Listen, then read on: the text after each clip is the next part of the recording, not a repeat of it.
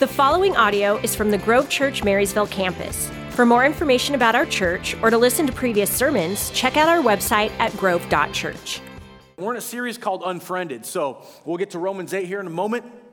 But I remember quite some time ago, quite a few years ago, I became friends with somebody that I spent some time with, hanging out with, getting to know a bit. And as time went on, just a little bit of time, but as time went on, there were certain things about their life and their story that kind of didn't add up. And there was moments where I'm like, that's not what he said before about what happened back when or whatever it was. And at one point, his wife texted me about somewhere we had been hanging out a few days before. And when I received this text, I read it and I was so taken back. Here's why. Because we weren't there before. We weren't hanging out before. He had claimed to his wife that we were somewhere like 3 days before I got the text. And I said to her, 3 days ago, I was not there and I don't know what he's talking about. And I confronted him about it and he tried to convince me that I forgot. And I was like, I was not where you're saying we apparently were, and I don't know what's going on here, but this isn't making sense. And I continued to confront him, and it turns out he was a compulsive liar. And I don't know if you've ever been around people like that. They spin tales and they say all kinds of things. And pretty soon you're like, this is like the Twilight Zone, you know? And needless to say, obviously that friendship ended pretty quickly after that. But I think for most of us, we've either encountered individuals that are like that, maybe that severe, or we've at least been around people that we thought were our friends, only to find out maybe through betrayal or certain lies or ways that they do life that you kind of go, I don't do life like that, and that's not going to work for me, that there's certain people that aren't really our friends. Now, I would say the same thing is true when I think of my journey of following Christ. When I gave my life to Christ, I had all kinds of patterns in my life, and I'm sure you did as well, that kind of led a certain direction. And then, like for me, when the light came on and I realized, the cross and the power of Jesus and the work of the Spirit, that I didn't understand everything immediately. If you've ever seen The Matrix and then, download all of this information and all of a sudden Keanu Reeves understands something amazing. My faith wasn't like that. It was a journey of surrendering to Jesus and then learning through a steady diet of reading Scripture, through having mentors in my life that challenged me in discipleship, through gathering and learning and taking notes on Sundays like this, what God wanted. And what I realized was I've got all kinds of patterns that I needed to unfriend. And that's been kind of the idea of this entire series is there are a lot of things in our lives that we need to unfriend. And sometimes it's friends, but sometimes it's things that we believe or things that we do that literally God through his Spirit in various ways is saying that stuff is not good for you. That stuff is not healthy. That stuff is not true or right or, whatever that might be. And it's time to unfriend those things. And today, I'm really, really excited about our topic because there's so much going on in our world. And even as we sit here, I can admit, and I'm just going to be transparent with you, it can feel very deflating to go, we got to remove a bunch of rows and we got to put signs between people so that they're 6 feet apart. And we're asking everyone to wear masks. And I don't think there's anybody in here that wants to wear a mask. Like, hey, give me a mask. I would love to, that we're all like, this isn't necessarily amazing. And yet, we've got to force ourselves to look a bit differently and to think a bit differently in this season because there's something that Paul reminds us of that we are challenged over and over in Scripture to hold on to. Romans 8 brings us to this conversation. Paul says in Romans 8, starting at 8 verse 22, we know that the whole creation has been groaning as in the pains of childbirth right up to the present time. Not only so, but we ourselves who have the first fruits of the Spirit groan inwardly as we eagerly await our adoption to sonship, the redemption of our bodies. Verse 24, for in this hope we were saved. But hope that is seen is no hope at all. Who hopes for what they already have? But, verse 25, if we hope for what we do not yet have, we wait for it patiently. God, open our hearts wide. Do something in us that, God, this battle that we face, that Paul says in Ephesians is a spiritual battle that he describes in Corinthians as waging war in the spiritual realm, that there's something that can get a hold of us. There's something that we even feel a sense of, well, this is where life's going, so it's what I'm fixated on, but we're losing our ability to lean into you. God, break that in all of us as we fight the good fight. In Jesus' name, amen. So Paul starts in here at verse 22 and says this: we know that the whole creation has been groaning as in the pains of childbirth right up to the present time. In a nutshell, what Paul is saying is, in this world that's fallen, in this world that's given over to what we would call original sin, the issue of sin throughout the world, throughout all of us, in the midst of this broken world, we all experience this sense of groaning. This sense of things are not as they should be. This sense of, man, things don't look good, things don't feel good. There's anxiety, there's tension, there's wars, there's backlash, all this stuff that goes on. Paul says that's normal. And then he takes it a step further in verse 23 by saying this: not only so, in this world in general, but even more specifically within we ourselves who have the first fruits of the Spirit. So he says the whole world groans because of the issue of sin and what sin does to society.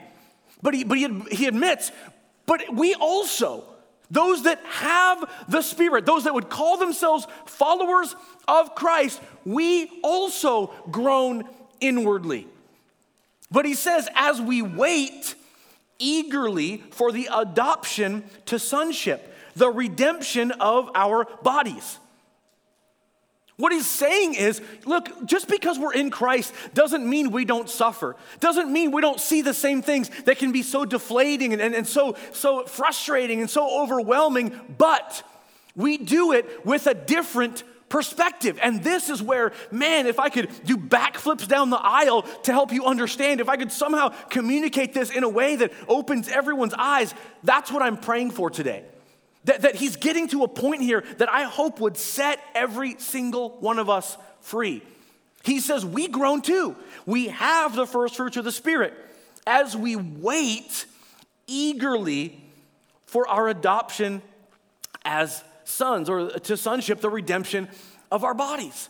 He's saying that yes, we groan, but we do it differently. We have a different perspective. We see differently than just the sense of futility that goes on in our world. He says we wait eagerly. There's a sense of expectation. Can I ask you a simple question? What is it right now in this crazy world that you're still eagerly anticipating? What is it right now that you're still holding out hope for in a world that can seem like everything is hopeless? What is it for you? Think about it for a moment. Dwell on that for a second. Because Paul says you and I ought to be people of hope. That you and I need to unfriend hopelessness. That's not where we live. That's not where we camp out. That's not what we hang our hat on. There's lots of anxiety. There's lots of divisiveness. There's lots of political stuff happening. There's lots of race things going on. There's lots of people backbiting and being divisive against each other constantly right now. And we hole up and we're forced to distance. All this stuff goes on and we go home and go, everything is hopeless. Except that the Holy Spirit inside of us ought to create something that says, even still, I'm going to hope. Even still, I'm going to hold on to something through the Holy Spirit that there's better things ahead. So then he says this, for in this hope, we were saved. Paul is saying the hope that we ought to be able to hold on to every day, is something that we received when we heard the message of Christ, the power of the cross, the forgiveness offered to us through the sacrifice of Jesus. That when you and I said, yes, I believe that I can have a new beginning through what Jesus did for me. I believe I can have a new start because of who he is. He's literally saying you and I were infused automatically with hope. So it goes back to the question I asked you a few minutes ago. What is it that you're anticipating? What are you eagerly expecting in a world that says don't expect anything? It's going to hell in a handbasket. Pardon my French. which, by the way, that's not even French. That was English. Just saying. But he says, in this hope, we were saved. We are not hopeless. Hopelessness is not our friend. In the reading plan that I'm still doing right now, in Hebrews 11, it's a whole chapter about this idea of holding on to hope by faith. The writer of Hebrews says, this is what the ancients were commended for. And he talks about Moses and Abraham and Daniel and all these different individuals that have gone before us that held on to hope. By faith, it talks about all that they had done. And verse 1 says, now faith is the confidence in what we hope for and the evidence of things that we don't see. I can say all day long, and most of us would nod our heads, there's a lot of hopelessness going on. There's a lot of sense of futility and frustration and anger and this tension that the temperature is getting turned up day after day after day. And we feel that. We see that. We just navigate our world today, and it all feels wonky and wild, and this temperature is so high.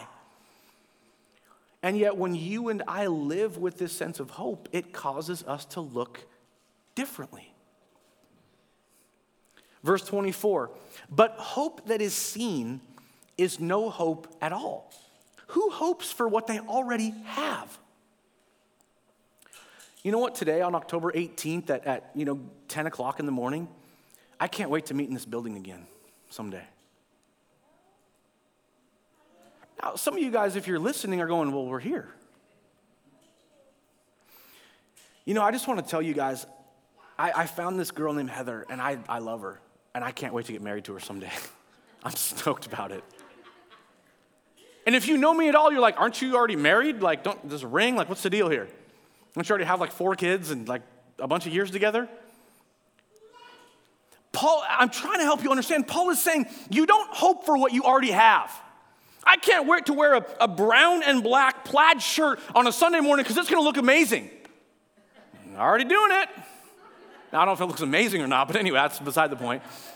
I can't wait till I have a full puffy beard. I'm trying really hard, you guys, to grow a beard. I'm trying. It's been 12 days. I'm trying to get at least through the month of October. And I realize that it's really gray, and I'm going to look about 10 years older as soon as it kind of starts to grow. There's nothing on the sides. Does anyone, if you have help, send me an email going, here's what you need to do, because that looks ridiculous, okay? I hope I can grow a full beard, but I'm trying really hard. Paul says we don't hope for what we already have. That's not hope.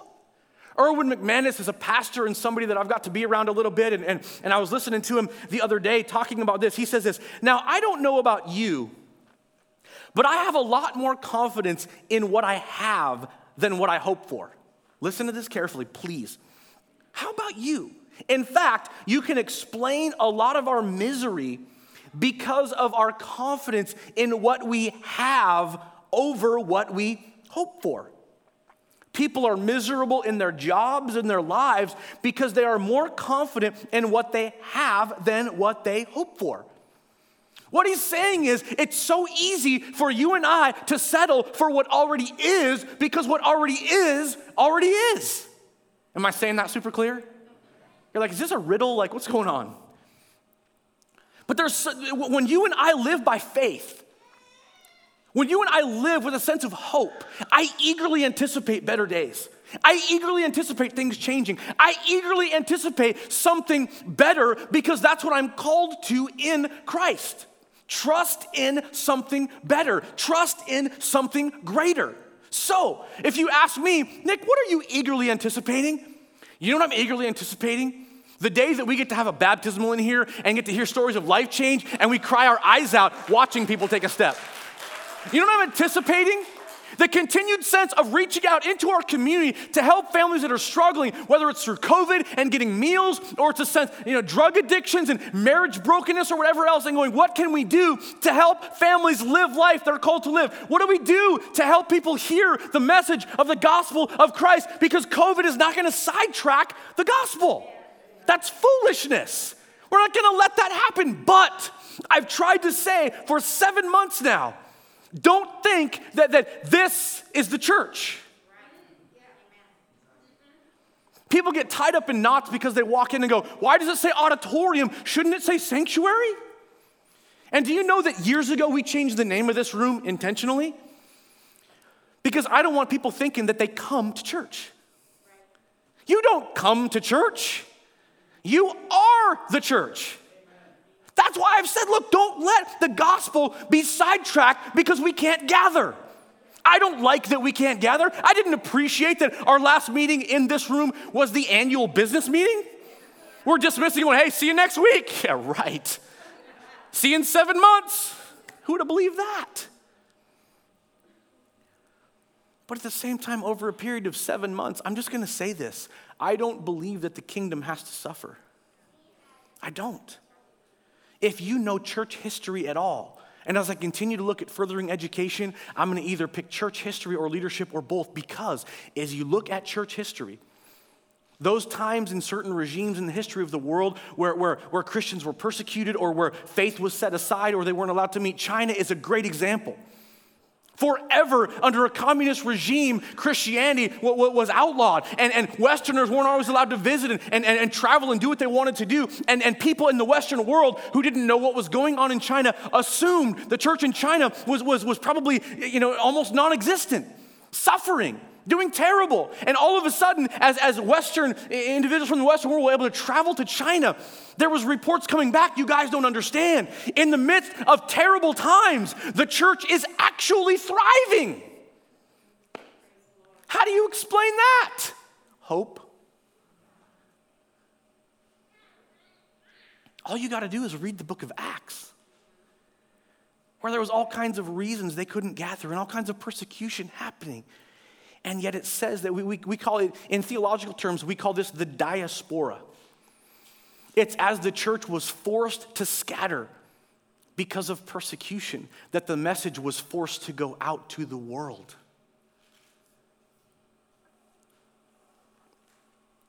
I'm just going to be honest, and it's not because I'm amazing or have some perfect attitude about it, but I'm always thinking about when something looks like a loss, how can we win? And I want to challenge you to think about that. When something in our world looks like a loss, how can we win? That's what hope does. Hope helps create a future. If we live with hopelessness, think about this. If we live with hopelessness, then all we do is circle the wagons and kind of have this sense of anxiety and depression and frustration and angst that has nowhere to go. But Paul says, look, we feel the angst. We're not stupid. We feel all that we feel just like everyone else, but we eagerly await something that God is doing.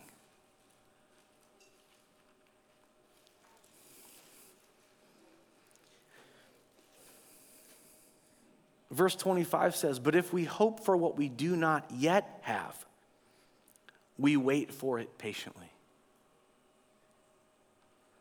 Look, I'm not going to stand up here and act like I have all the answers, but I will say that one of the answers we've got to anchor ourselves to is that we're hopeful. We're hopeful. I've shared this idea before, but it's amazing to me that we can exist as followers of Christ and look like we're dipped in pickle juice. Like this sour.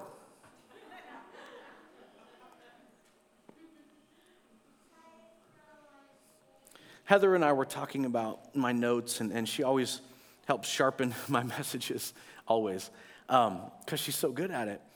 And she said, it reminds me of something I was reading in Daniel the other day. And as I got to looking into it, it kind of blew me away. In the book of Daniel, Daniel is a prophet of the Lord, and he serves God, and he puts his life on the line. We've heard the story of Daniel in the lion's den because he prayed faithfully and got persecuted for it, and God redeemed him and stuff. And as he's like, has this influence, there's a point in chapter 8 where the Lord shows Daniel a vision, and he's really distraught by it. And then the Lord sends like an angel of the Lord to help interpret this vision. And Daniel's literally like, that didn't help at all. Like, it's kind of humorous, like, Thanks, Lord. You're not helping me here. If you look, again, if you're taking notes, write down Daniel 8:27. Listen to what it says. I, Daniel, was worn out. Anybody want to go, hey, you can throw my name in there. I, Nick, am worn out. Like there's so much going on and so many things. What do we do and how do we do it? And we want to do it right. And what's persecution and what's not? And what's COVID? And how do we get to the truth? And what's political? And is all this going to end by November 3rd? I mean, what's happening? I can say just like, I'm worn out with this stuff. All of it. I lay exhausted for several days. Anyone? Bueller? I was worn out. I lay exhausted for several days. Then I got up and went about the king's business. I realize in Daniel that means something totally different than what we're talking about here, but it still applies. Paul says, absolutely we groan. Absolutely we feel all that we feel. Absolutely we process just like anyone else. This world is nuts. But he says we do it differently because we hold on to hope. And so we can be worn out and we can feel tired and we can lay around for a few days going, I just don't get it. But at what point are we going to get it where Daniel says, then I got up and went about the business of the king? I'm preaching a lot better than you're responding, and I get that, okay? We're warming into this in-person thing. Okay, I totally get that. But that's how I feel right now. Like, you know what? I am not going to give up on the business of the king. And the business of the king, just to be clear, is the Great Commission. Help make disciples wherever you go. Help people see Jesus wherever you go. However you respond to all that's happening, it's understandable that we process and groan, but at what point do we get up and go, I'm shining the light anyways. I'm going forward anyways. First of all, I have a hope for eternity, which, by the way, I have prayed many times, Lord, can we just wrap this up? Anybody else with me? Like, come on, let's go. Like, I don't know if I got to get outside so my head doesn't get stuck on the ceiling at this point, but, rapture and go, and okay, here we go. I have full confidence that when it comes to eternity, I don't fear what's going to happen. I'm ready because of who Christ is. So I hold on to that hope, which is an always hope, a forever hope, all the time. But I also hold on to the hope that however long I have breath and however long you're alive, God has a plan. And I don't want to let go of that because things are tough, because things are weird. Like we could look at this and go, gosh, how depressing. We can only get 100 people in here and we all have to wear masks and we got to sit distance from one another and we're saying, please don't hug each other. And I don't want to sing with a mask on. I wish I have to wear one at all. What is this? We could just think that way. Or you can do what I'm doing. And it makes me want to cry, by the way. At least we can take a step. I'll take it. At least we can kind of be together. It's easier to see your face here than through a windshield. Just being honest. And so I hold out hope. And I want us to be dealers of hope. I want us to hold on to who Jesus is in the midst of a world that looks like it's sour, looks like it's angry, looks like it's bitter, looks like it's stuck. Paul admits, hey, look, this is life. It's tough. What sin does to mess us all up is tough. But let's not forget the eager expectation. God, what do you have next? God, what are you doing next with us? What does tomorrow look like? What does the rest of today look like? Who needs hope where you live? Who needs hope where you go to work if you go to work right now? Who needs the light of Christ at a supermarket? Maybe you got a mask on, but they can see your crow's feet as you smile.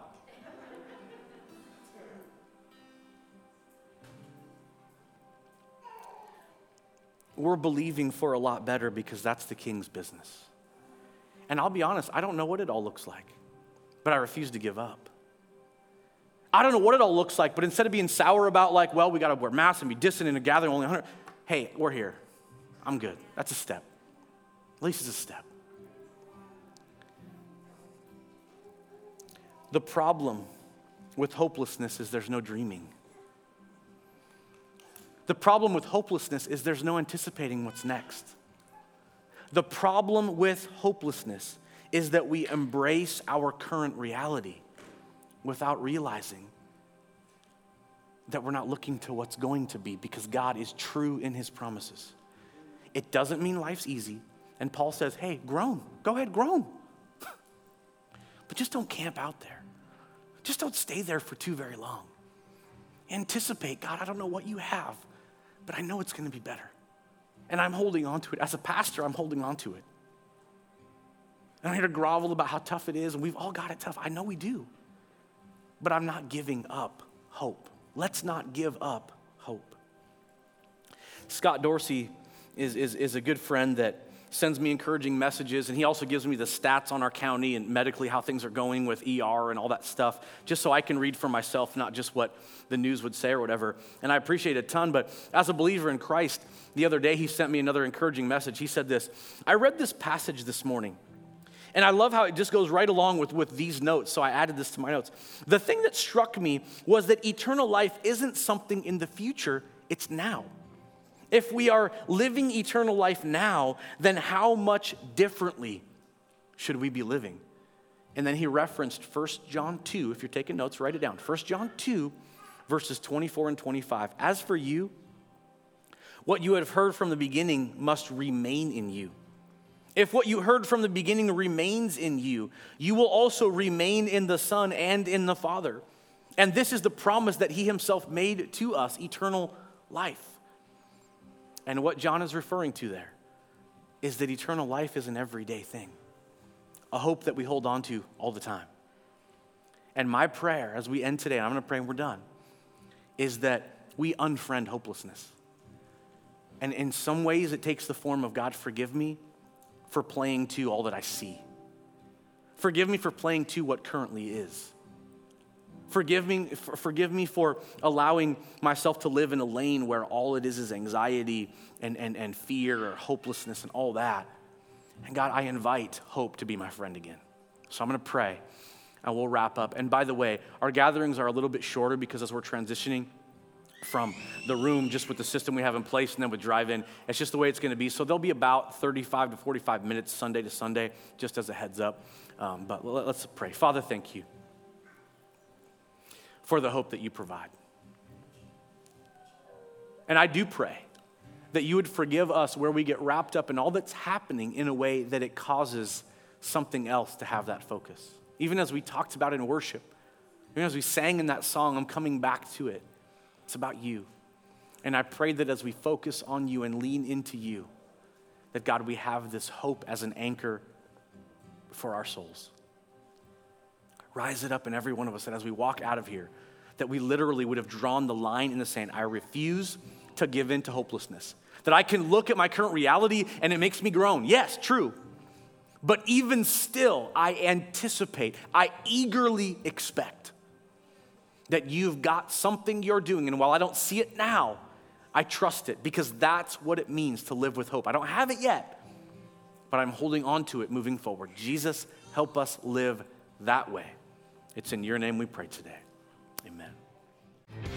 Thank you for listening to the Grove Church Marysville Sermon Podcast. If you want to keep up with us, like us on Facebook, Instagram, or visit our website at grove.church.